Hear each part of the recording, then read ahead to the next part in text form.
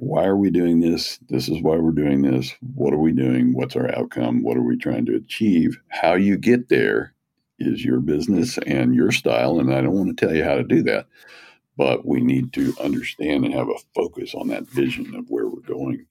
If you've ever read a business book and thought, that sounds great, but how do I actually make it happen? The Grow Together podcast is your answer.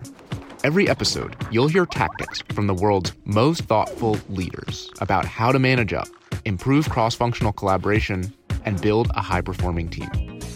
I'm your host, Ryan Sidnor. Join me so we can both listen, learn, and grow together. Chuck Talk, Senior Technical Program Manager at Atlassian, joins us on the podcast today. Learn how he disarms bullies by listening with empathy, plays as a team by empowering people to take ownership, and keeps his cool while being a true servant leader. Let's dig in. So, Chuck, thank you for joining me today on Grow's podcast. Thank you for having me. Really appreciate it. Of course. To kick things off, can you tell us a little bit more about yourself? Sure. I'm currently a senior technical partner manager at Atlassian, which is an Australian software company. Actually, we're an Australian t-shirt company with a software problem. If those who know this company know what I'm talking about, but I've been in the software industry, I guess, since about 1989. And I've been working at this business for quite some time. I've had a number of roles, a number of startup companies. I've been through at least 5 different startups, of which 3 were successful. And Atlassian is the latest of those and the greatest of those right now. I'd say probably prior to this one, the one that I really loved, there were 2 that I really loved. One was Dr. Solomon Software, which was an antivirus company, and also SailPoint, an identity management company. But now currently working for Atlassian, which conveniently enough recruited me through a t-shirt contest. I feel like I saw that on your LinkedIn or something. Yeah, tell me more about that. It was a rather funny thing. Austin Data Geeks, which is, I'm guilty, data scientists and databases and that kind of thing. They put out a advertisement, said, hey, get this free t-shirt, do this, get free t-shirt. Well, geek like me, free t-shirt, hey, that looks cool. I think I can do that. So I did it, and I sent it in, and then, I was waiting for my t-shirt, and then I get this phone call. We'd like to talk to you about a job. And I was like, what? It's like, who are these people? What does this thing do? So I went and met with them, and 7.5 years, I'm still here. Wow. Best move I ever made. A very rewarding t-shirt challenge there. It turns into an 8-year role. It's interesting that you've been at a number of different startups over your career. Have you always held the same role that you have now, or have you tried out a couple of different roles? Well, I've had many, many roles. Originally, I was a sales engineer with Dr. Solomon's. Prior to that, I'd worked for a little small bar value-added reseller in Texas, but then I sold about, I don't know, somewhere north of 300,000 licenses for Solomon's, and then went to work for them directly. That was a great antivirus company. We didn't last long because we got bought out. But basically, we bought the company for $40 million, and 18 months later, sold out for $665 million, of which the employees got 20%. So it wasn't bad. It was really sad the day that we shut down, but then I got the money, and it was like, oh, okay. All right. Makes sense. Yeah. So, but from there, I've gone into support, project management, and ended up at SailPoint doing support for a number of years. Wanted to do premier support, which was paid support by clients, and I was told that it wouldn't work. So Atlassian actually wanted to do that, and I came here, and if you wanted me to do something, just tell me it won't happen. It will happen. I'm very similar. If you want me to do something, tell me the opposite, and I might consider it. But if you tell me what to do, I don't trust that. Let me go figure it out for myself. So yes, exactly. If you're a leader or working on becoming one soon, check out the Grow Leadership community. Join conversations with other thoughtful leaders to share resources, support one another, connect at meetups, and learn during webinars. Join now at getgrow.io/community.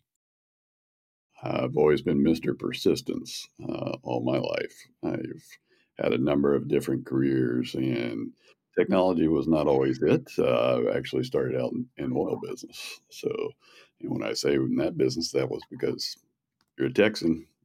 Guess what? 13, I went to work in the oil field. Dad looked at me and said, son, you will learn the value of a dollar. And I did. Yeah. It's an important thing to learn. Yeah. It's I've never been afraid of hard work. That's why I look at this business when people are upset or feel, I guess, tense and nervous and get really out there in terms of being upset. And I'm like, but no one's dying here. Mm. We're not dying. So what's this? It's not that bad. What obviously your experience when you're younger helps you have some of this perspective, but in the moment, how do you like not get sucked into the stress or anxiety vortex and kind of like step back and say, hey, let me bring some of this perspective? Well, for me, what I tend to do, and this is just my perspective on it, is try to figure out what is the end result we're trying to achieve. Uh, take to heart the other person's feelings. And I did this in support for a number of years. It was basically you would get into a situation where the world is on fire, I start the day early, and I'm just strange like that. I get up at 4:30 and walk my dogs, and then start work at 6:30 and get things done. Most people wake up and get into the office around 9. The world is on fire, and I'm like, it's no biggie. Let me talk to them and take care of it. Because first thing you want to do is acknowledge their feelings, I guess, their stress, and say, I hear you, I understand it. Um, but tell me, are you ready to work on the problem? Can we solve it? Let's make a plan to solve it. And that generally will cause people to lose stress quickly because they realize you're there to help. And that's the whole purpose of it. I mean, that's the whole purpose of life, helping each other and serving someone else and making them actually feel better, calm down, be able to de stress. And it's a phenomenon that I had throughout my time in support. It was Chuck's here. And that would just, people would chill. They go from the world's on fire to Chuck's here because they knew that I would come in and make a plan to get it solved. And really, that's what you have to do is you can't just let yourself get spun up. You've got to take it away and unspin it. Do you think your voice has anything to do with the sense of relief that Chuck's here is so smooth, cool as a cucumber? I would hope so. But I don't know.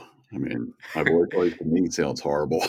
So Yeah, when you play it back, it's like, who is that?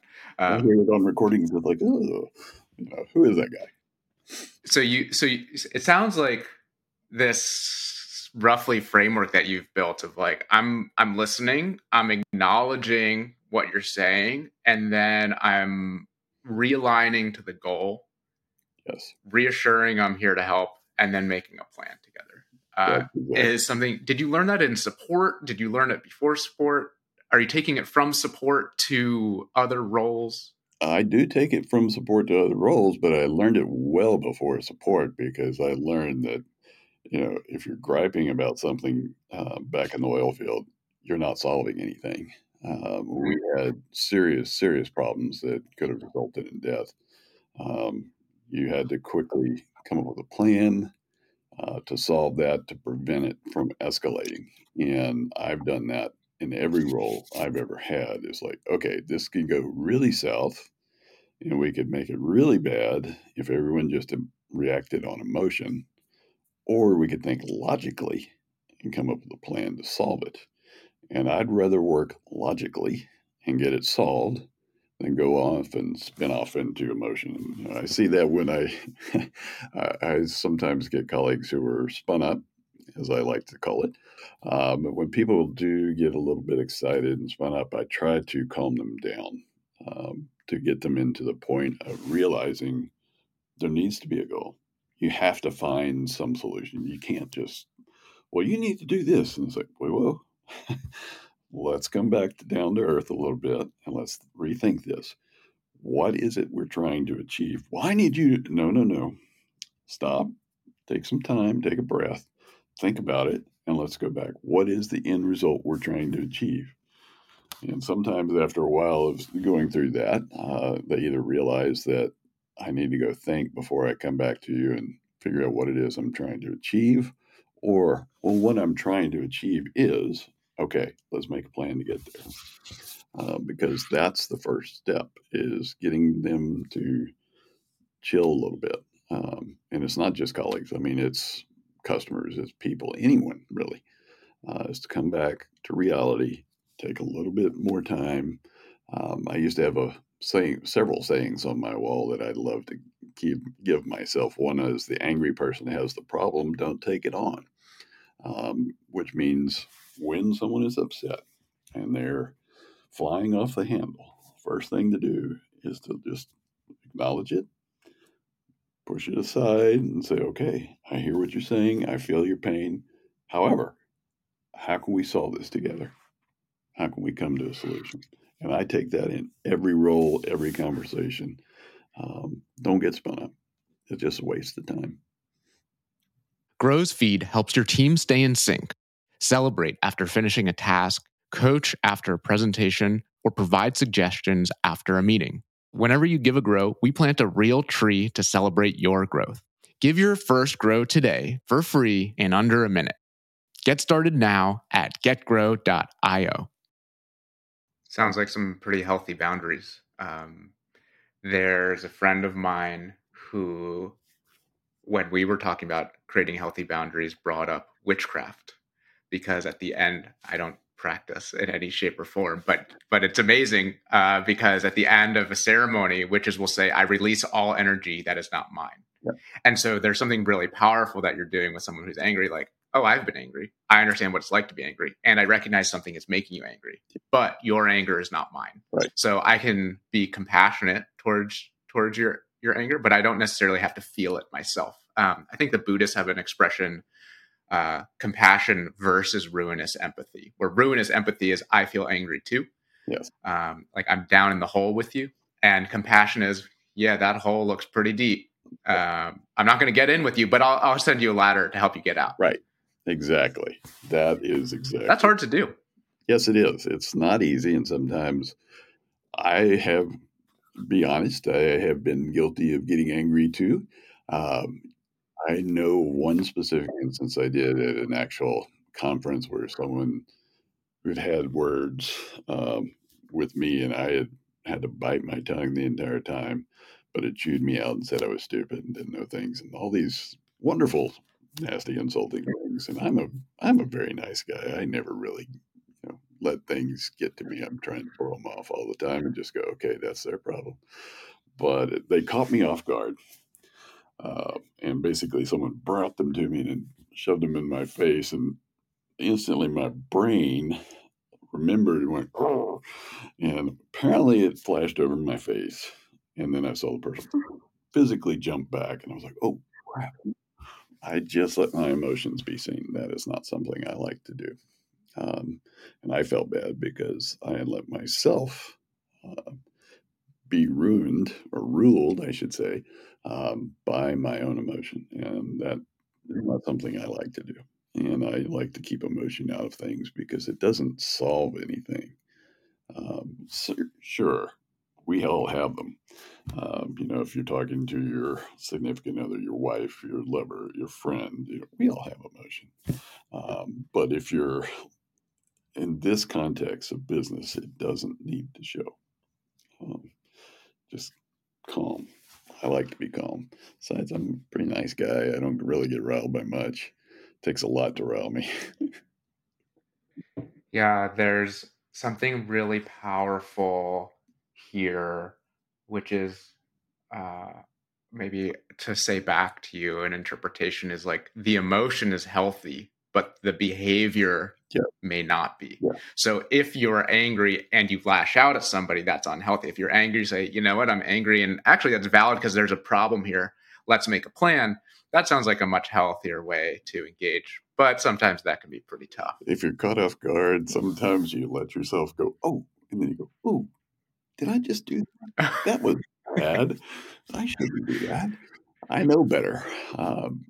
Been around this block too many times. You know?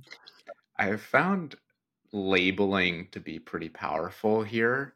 Like, hey, and I feel like you need some level of trust or like I don't think that this would fly at the conference situation you described, but like, hey, I'm currently feeling angry because this isn't going the way that I thought it would. Okay, that's on the table. Let's figure out what to do about it. Have you ever tried something like that? I haven't really ever gotten myself into a situation. I take it back. I'm thinking back about one particular case where someone was so negative and it was just impossible to overcome. This was 3 or 4 startups ago, and basically the person had been passed. I didn't know. I was the last resort project manager on working person. I did not know that because Okay. they had not told me this. But they're like, we would like you to take on this client, and it was a very well-known client. And I was like, sure, no problem. Want to hand something off to me? Okay, no big deal. The gentleman on the other end of the phone would basically just berate me for like 30 minutes in a row about something that had happened 2 years prior. And I kept saying, this is not helping. We're not going anywhere. Well, my company hates you, and your people are just blah, blah, blah, blah, blah. And it was just a string of this going on for 30 or 40 minutes. And I went on with that for 6 or 7 weeks, and I kept trying to get past it. Saying, we need to get past this. We need to get past this. Finally, I've had enough. And I just went into my boss and said, I can't work with them. I'm sorry. There's no. Sounds like you weren't the first No, one. I wasn't. I was actually number 4. Yeah. And we only had 4 project managers. So at that time, so that was it. I was the last one. And everybody was like, well, we can give them to Chuck because Chuck gets along with everybody, which I do, generally do. But no one, I was like, yeah, that's it.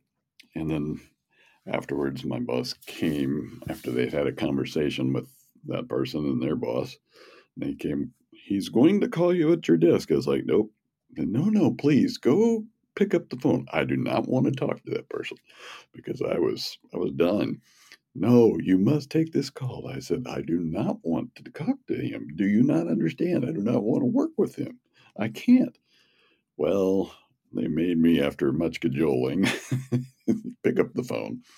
And it turned out he had to apologize to me, apologize to my coworkers, apologize to everyone. And what I did not know was that his boss and his boss's boss were all on the phone listening in to make sure he did an apology to me for what had been said.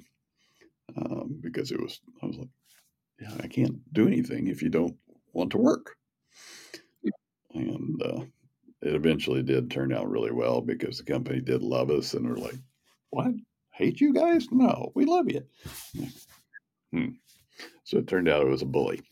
But that is actually one of the things I work on here is teaching people how to negotiate with a bully now. So Oh, tell me more about that. How does one define? I have a sense for what you might call a bully or how to define bully, but what does that mean? And then, yeah, how do you negotiate with one?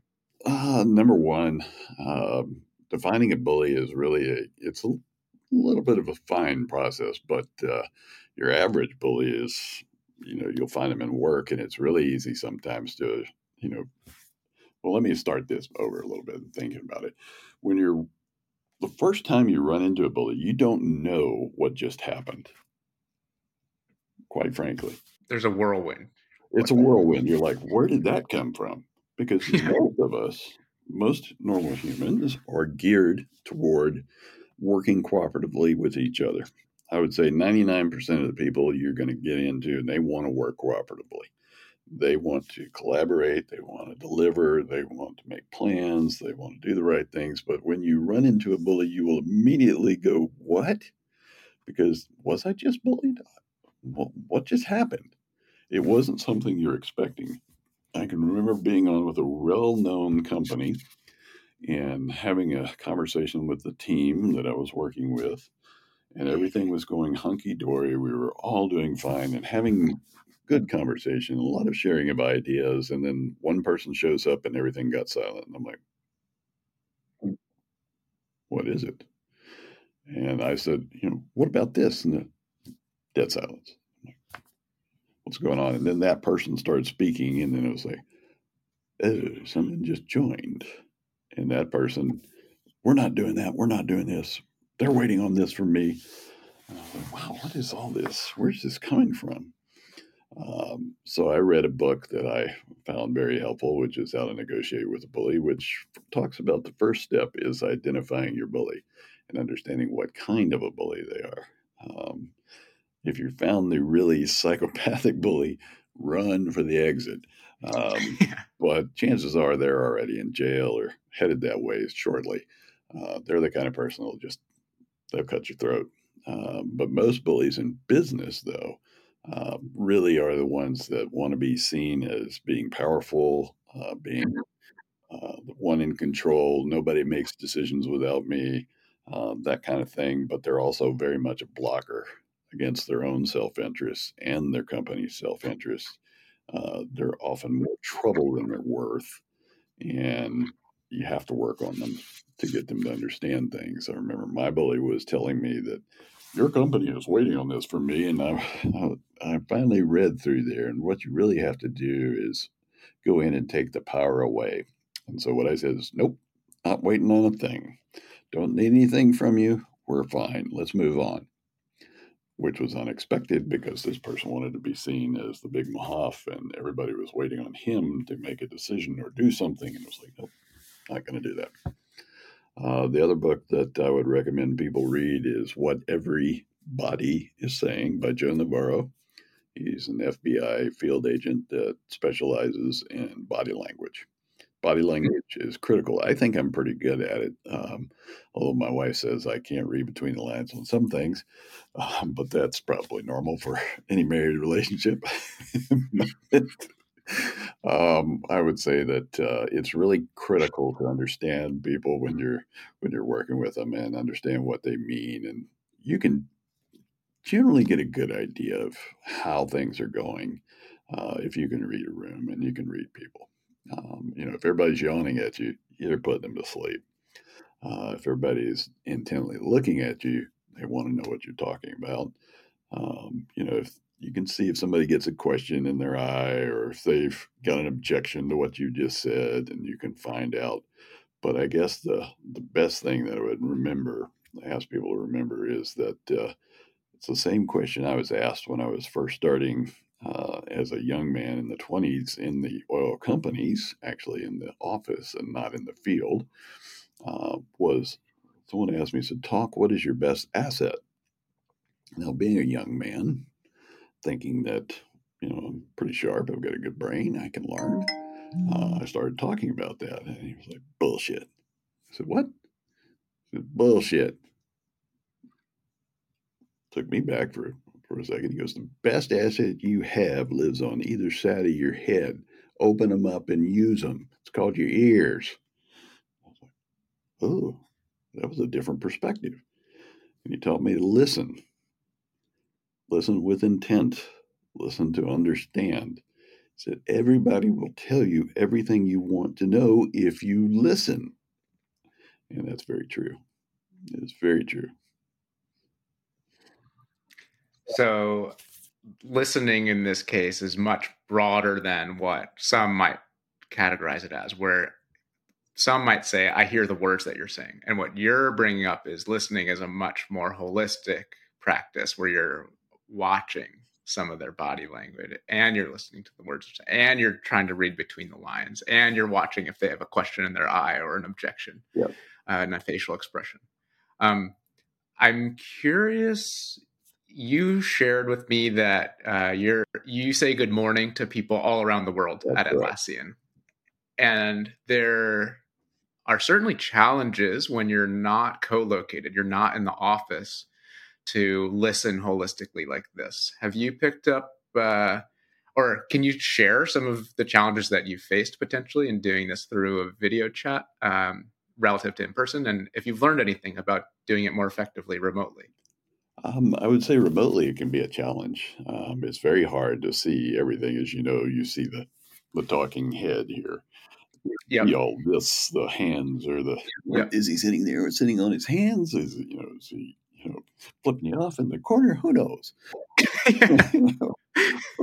Whatnot. It never even occurred to me that there was a possibility that someone was flipping me off the entire time we were on video chat together until this moment. I was like, oh man, I wonder if I've had any like that. I don't think so, but Well, maybe. you never know. But the most challenging thing is when you don't have a camera view. I would say that is very hard to stay with. Audio only. Audio only, and you see a name, and you're like, oh, great, because in this world of video chat that we are currently in these days, the problem is if someone turns off their camera, and I respect that. If you don't want to be seen this morning, you're not feeling up to it, that's cool. But if you never turn on a camera, it's really hard for me as the speaker talking to you to understand what is going on. I miss a lot of the visual cue. I have to listen more intently with the verbal cues. When you're half deaf like me, and I wear a hearing aid, it is basically harder to catch all those inflections in the voice and the tone and to understand. Now I can catch it. Don't get me wrong. If somebody's really upset about something, I will catch it and I will say, "Can we have a conversation? I'd like to chat after this, and I think you and I should have a call." And for me, it's important to really listen hard, but it makes it hard, especially in video chat. If you're the only one with a camera on and everybody else has got their camera off, Oh, that's you're weird. looking at yourself and it just feels like Really weird. weird. I'm looking in the mirror having a conversation. All I want to do, and this is my number one requested feature for all video chats, is turn me off so I can talk and just see the person I'm talking to. I know it's difficult. I think Zoom launched something like that. I saw some studies that talked about like Zoom fatigue or video chat fatigue, and one of the primary reasons is that you see yourself, which is unusual in face-to-face conversations, and you're like slightly delayed, right? And so you're like processing yourself, and that's just not something that we're built for. No, we are not built for that at all as human beings. We have two eyes and that's it. We're not built to see our own face and go, "Ooh, do I look like Yeah, that?" Uh, yeah. So, do you do anything on your team to encourage video on? If this is something that you have a strong preference for. on my team, we pretty much have our videos on, and we're a smaller team inside of Atlassian. I think there's maybe now about 25 of us in my team. Um, as these teams grow, like we've got one team that is 600 or 700 people, and on that chat, which will go for pages and pages and pages, it's like, okay, I get it. Everybody can turn their camera off and let's just look at the speaker who's actually talking. But the speaker will actually ask that people keep their camera on. Uh, Harder to do when there's that many people on a call. If you've got a big all hands call, it's pretty impossible. But it does feel strange, I would say, to have a conversation where you can't see anything but yourself, and it's hard to do. It's really hard to do because then you get into that. Am I? Wow, really? That's what I look like when I talk. Why does anybody talk to me? So on your team, it sounds like you have like a almost like an unspoken contract. Like we'll have our videos on for one another. Yes, we do. I think that helps because you can tell if somebody gets distracted. If I was suddenly doing this, you would like, he's not in the call. He's not talking Yeah. to anybody. So it's very important, I think, to have that face to face. So I want to zoom out a little bit Sure. and look at some of your trajectory across, project management, support, sales engineering at startups and tech companies. And I'm wondering from a cultural perspective, if you've seen anything in particular that you would caution against, or if you've seen anything that you would say, wow, this is incredible, and I would replicate that wherever I go next. I would definitely say there is plenty to not do out there. I would say that I've seen it all coming from the oil field, which is very much a sexist and misogynist and very different um, world. It was, women were secretaries and men were not supposed to type. And I actually, nowadays you look at that and you go, what?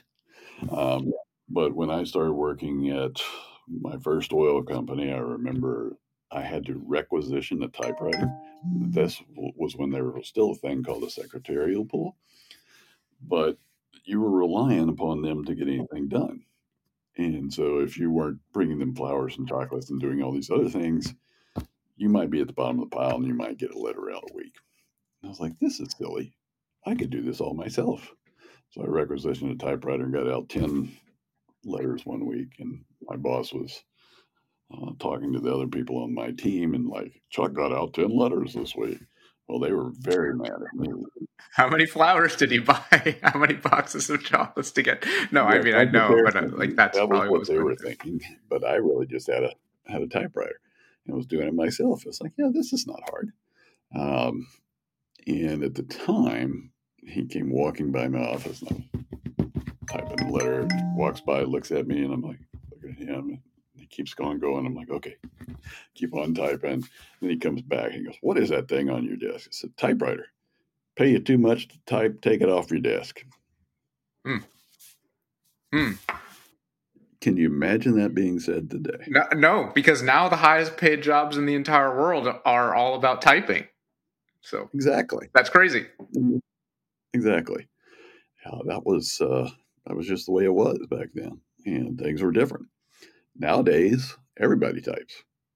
You know, in fact, schools here are getting rid of handwriting courses, and they're just going for typing. So, you know, a cursive one day will be something like ancient hieroglyphics. I'm afraid, but you know, My cursive looks like ancient hieroglyphics already. So yeah, I think a lot of people have that same uh, proclivity for cursive, so it's not bad. all right. But So the flip side for of the that would be something like inclusion and belonging, I suppose, where there may be more meritocratic approach to like who can do what. It's like, well, whoever wants to and is anybody can trying and do anything. qualified. I would say when I look at where I work now, we're very much open company, no bullshit. We very much play as a team. Be the change you seek. You want to do something, you can do it. I think people get, and this is probably something with a little more maturity. People get into the phase of, I was hired on here, I can only do this. It's like, no, you can do anything you want. And really, I learned that a long time ago. You have to adapt and overcome. And you really have to be able to survive. And the only way you can do that is to, okay, this isn't working, or I'm not happy doing this. Find something else to do.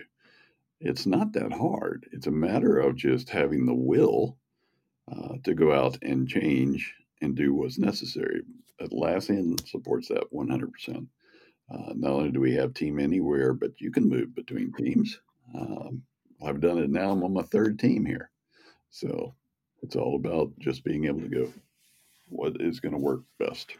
What do I want to do? And I think that's something that people should encourage. We encourage it actively as a company. Um, I'm a salesman today. I want to learn how to code tomorrow. Okay, cool. Not a problem. I want to nudge a little bit here because you use the word will, which is like I want to or I think I can. But I feel like there's almost a step before that related to courage, which is like, I am not afraid to try in the first place, and I will keep trying, which is the will part. I don't know if I'm maybe reading too much into this, but what do you think? I think you're probably right. Um, I know in my day, if you wanted something, you had to go for it. When I was young, if I wanted a job, apply and do it. There was no. I was actually a recruiter once, and back in that day, there was no internet. There was a thing called a phone.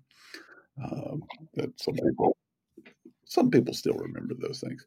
But it was, I remember coming into the job and my boss looked at me and goes, "There's a phone. Get busy." That was your first introduction to recruiting. What?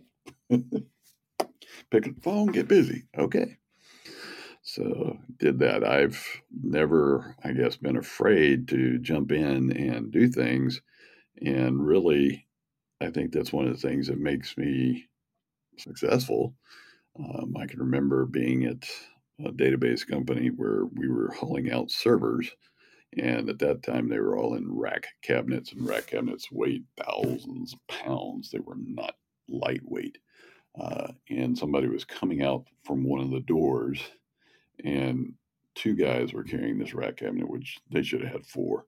And it fell over and it was about to crush a man. So I jumped in, put my back into it, and I still have a scar in the middle of my back from that. But saved him and saved the rack cabinet and saved them. They're like, "Thank you, thank you, thank you."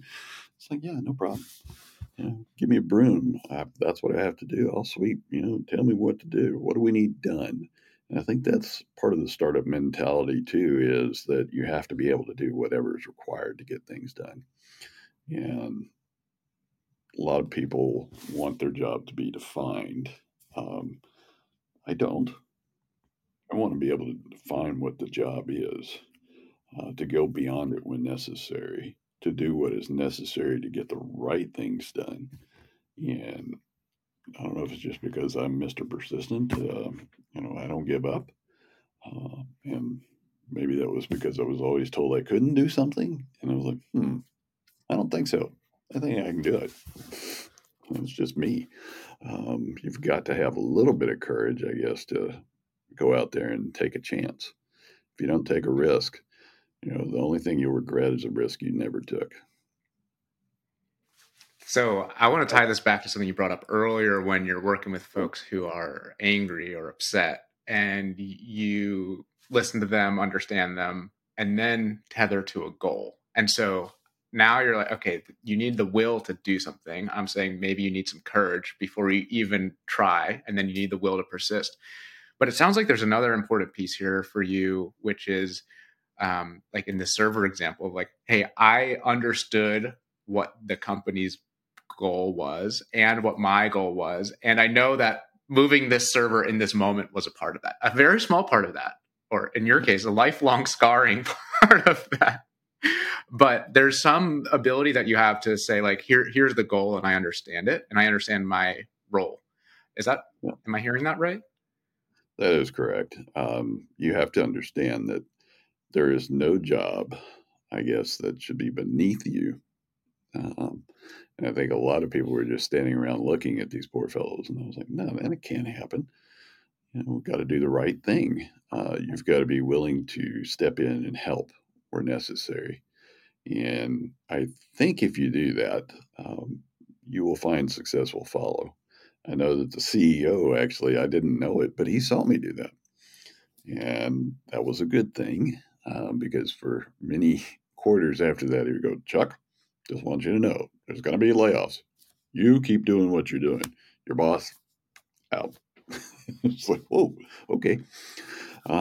But, that's because he trusted that I would do the right thing, and I would step in when necessary. And there were some people that just didn't feel that their job, was to do everything that was necessary.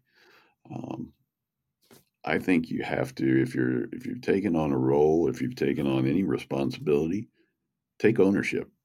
Really get in there and take ownership. That's important. That risk, that courage you talk about is also, for me, it's ownership.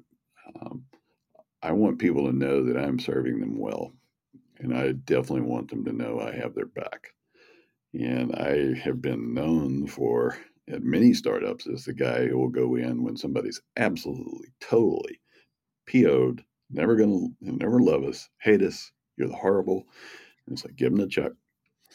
And I've gone and told the account managers, oh, they're mad? Give them to me. What? So just give them to me. Don't worry, I'll turn them around. They'll love us. Soon enough, they're like, oh, you guys are great. So, it's willingness to take ownership and to stand up and do what's right. Where did you learn about ownership from? Probably from my father, who was a captain in Korea and kind of a hard man to live with. But he had this sign on his desk that I'll never forget. It said, man does not plan to fail, he simply fails to plan. Now, imagine you're an 8-year-old child who's got a problem. And you come to your father. What was your plan, son? Plan? Plan? What's a plan? Go make a plan. Then you Yeah, can come back and talk to me. So, my plan was to run across the playground. I don't know. Like what? Yeah, at 8 years old, you don't have a plan. you don't have plans. But I learned to plan and I learned to be responsible, and that if I'm going to do something, I need to do the best I can. It may not be perfect, but do the best you can. That's all you can do. You can't ask anyone to do any more than that, and you can't ask them to do any less than that. Um, but I think those are critical. Those are critical, and I always wanted people to know that when I had a job, that when I was doing it, they could trust that it was being done. And I can remember bosses back in, as far as I can remember, it's like, oh no, give it to Chuck. If I want it done, I know he's got it. I don't have to watch him. I don't have to follow him. I don't have to see what he's doing. I don't have to check up on him. It's done. If I asked him to do it, it's done. So I want to maybe shift the focus a little bit from a lot of what you've learned in terms of principles that you guide yourself by: ownership and listening and compassion, planfulness, and maybe move towards how, if and how you teach that to others around you, your team members. I think you mentioned to us that you got like 25 people on your team, but you work with hundreds or maybe even thousands of people across Atlassian. So are you infusing some of this ethos into every interaction you've got? And if so, how? Yes, I do. And I try to teach all the time to get a hold of and mentor people and explain to them why we're doing what we're doing, to give them pointers, but to help them find their own style. I don't try to make them copies of me. That's wrong. That just won't work. I need them to find their own style, what works for them, but to give them some of the ideas and the concepts, I would say, more than the physical direction of go do this. That's not working. It's like, why are we doing this? This is why we're doing this. What are we doing? What's our outcome? What are we trying to achieve? How you get there is your business and your style. And I don't want to tell you how to do that, but we need to understand and have a focus on that vision of where we're going, and to help them understand that, I think, is critical. If they get it, it works. I mean, the biggest disappointments to me were when I've had people that I started mentoring and they started doing really well, and then they were taken away from me. That burns. That hurts. Um, People that I actually mentor, I've had a particular case I'm thinking of where someone came into a company, and I won't say which because that would be too much. Um, but they were working here or there within a team. And I spoke to their managers and how are they doing? They've come on board. And I said, well, they started out great, not doing so well now. I said, that's not good to hear. I said, do you mind if I have a conversation? He said, no, would love it. I was like, great. Because I knew the person personally. And I had lunch with them and asked them how they liked their job. And they said, I love it. Just great. Said, how are things going in life? And said, well, broke up with my girlfriend, had a problem with my best friend. We're not doing so hot. So that's great. I said, you like your job though, right? Oh yeah, I love my job. Well, if you like your job, leave that shit at home. What? I said, dude, leave that at home. Pay attention, focus on your work, and get it done. You're not doing so well. So I'm just going to be honest with you and tell you this is how it is. So you need to do that. Do you know they cleaned up their act, got their stuff together, did fantastic, received promotions, actually came to me in an event and thanked me for having that conversation with them and snapping them out of it. It basically changed their life. Very successful young man and married and has children now. And it's just, that's the kind of result that you want. You have to be honest with people. And that's a little bit of radical candor, I guess, at the same Yeah, time. But it's a little bit of teaching moment. I think you do people more harm than good if you don't tell them what's wrong. sure. Uh, I would talk to even the biggest bullies that I've had to negotiate with. I will tell them, dude, if you don't clean your act up, things are going to change. People are going to get riled, and you're not going to be here. So you need to change. I was working on that change with someone who unfortunately didn't make the cut because it got to a point and somebody else within the organization made the call. But I tried to help everyone, even the people that are most impediment to getting things done. Try to help them turn them around and see what needs to be done.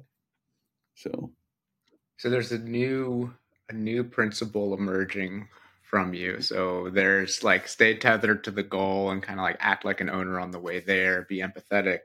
And then there's something related to authenticity here, where you are teaching others how to fish in their own way, right? Like, hey, fish is really nutritious, and if you catch a lot of it, you'll be healthy for a long time. I know that because I've tried it myself, but I'm not going to tell you how necessarily exactly how to do that.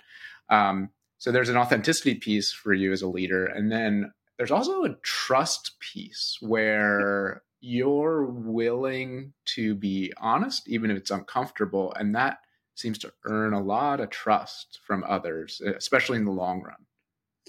yes, I think honesty is the key to trust. That's one of our values here in this company is, we have open company, no bullshit. And what that really means is be honest. Uh, you know, I may not be the right solution for everybody.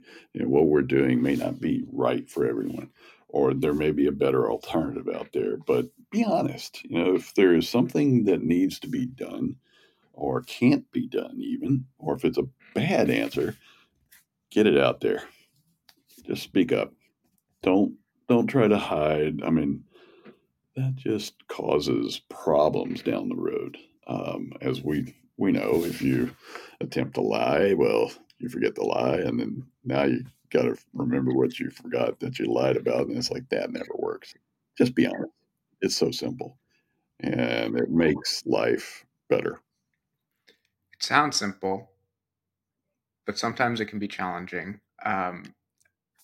Have you ever encountered, or I maybe even ask it more bluntly? I'm going to assume you've encountered a challenge here. Where like, should I be honest about this? Oh, this is really going to be a tough conversation. How did you get over that to decide to then go and be honest? Well, yes, I have, and it's it was a common thing that used to happen where a salesperson would promise something that wasn't true, and Classic. now you are stuck with the bad impression that someone has given them. And for me in support, it was like, no, that does not exist. I have to be honest here and tell you that does not exist. I'm sorry you were given that impression. That was wrong. This does not exist. Let's come back and figure out how we can come up with a solution to achieve something similar. But it does not exist. It's just not worth it. I've been in situations where people have asked me to. Um, the worst one was someone asked me to actually lie about something, and I'm like, nope, I can't. I will Oh, you were not. explicitly asked to lie. Yes, Mm. I said no. It didn't make me any friends with that person, but um, this was a serious thing for me. And I was like, nope, can't do it. Won't do it. Never will. It's just not right. And yeah, it was something about earnings, and I was basically, no, I'm not going to do it. Um, but that's the right thing to do, is just to be honest. If you're, I felt bad because this was supposed to be a leader, and that is not the kind of thing I would ask anyone to do ever. Yeah, absolutely not. And if somebody asked me to do that again, I'd probably go, well, see you. Have a good day. Have a good day or not, and I won't see you again. Ever. Yeah. Well, if I'm telling you, saying, looking at you, go, y'all have a nice day now, you hear? It's not exactly meaning that. But if That's I say reading have a between the nice lines. day, That's a full body listening. exactly. So yeah, this just like if somebody from South says, "Oh, aren't you precious?" It doesn't mean that. Bless your precious heart. I've Yes, heard that one. yes. Well, Chuck, I think that's all I had for you today. I wanted to thank you again for taking the time to chat with us on our podcast. Well, thank you. I've really enjoyed it, Ryan. It's been a wonderful experience, and I hope that people find value in it. I hope that people take ownership and do the right thing and are honest, and just understand that no matter what, you're not going to die from somebody yelling at you. I was always told that sticks and stones can break my bones, but words can never hurt me. The way I look at it is we're all human, and all we're trying to do is build a connection with the other person on the other end of the line. It's that simple. Just take it a little bit at a time, do the right things. It'll work out. That's wisdom. Thank you for sharing. Thank you, Ryan. Thanks for spending your time with us. If you learned something today, please like and subscribe. If you want to share thoughts on what you liked, what we could do better, who we should talk to, or anything else on your mind, please leave a comment or email us support@getgrow.io.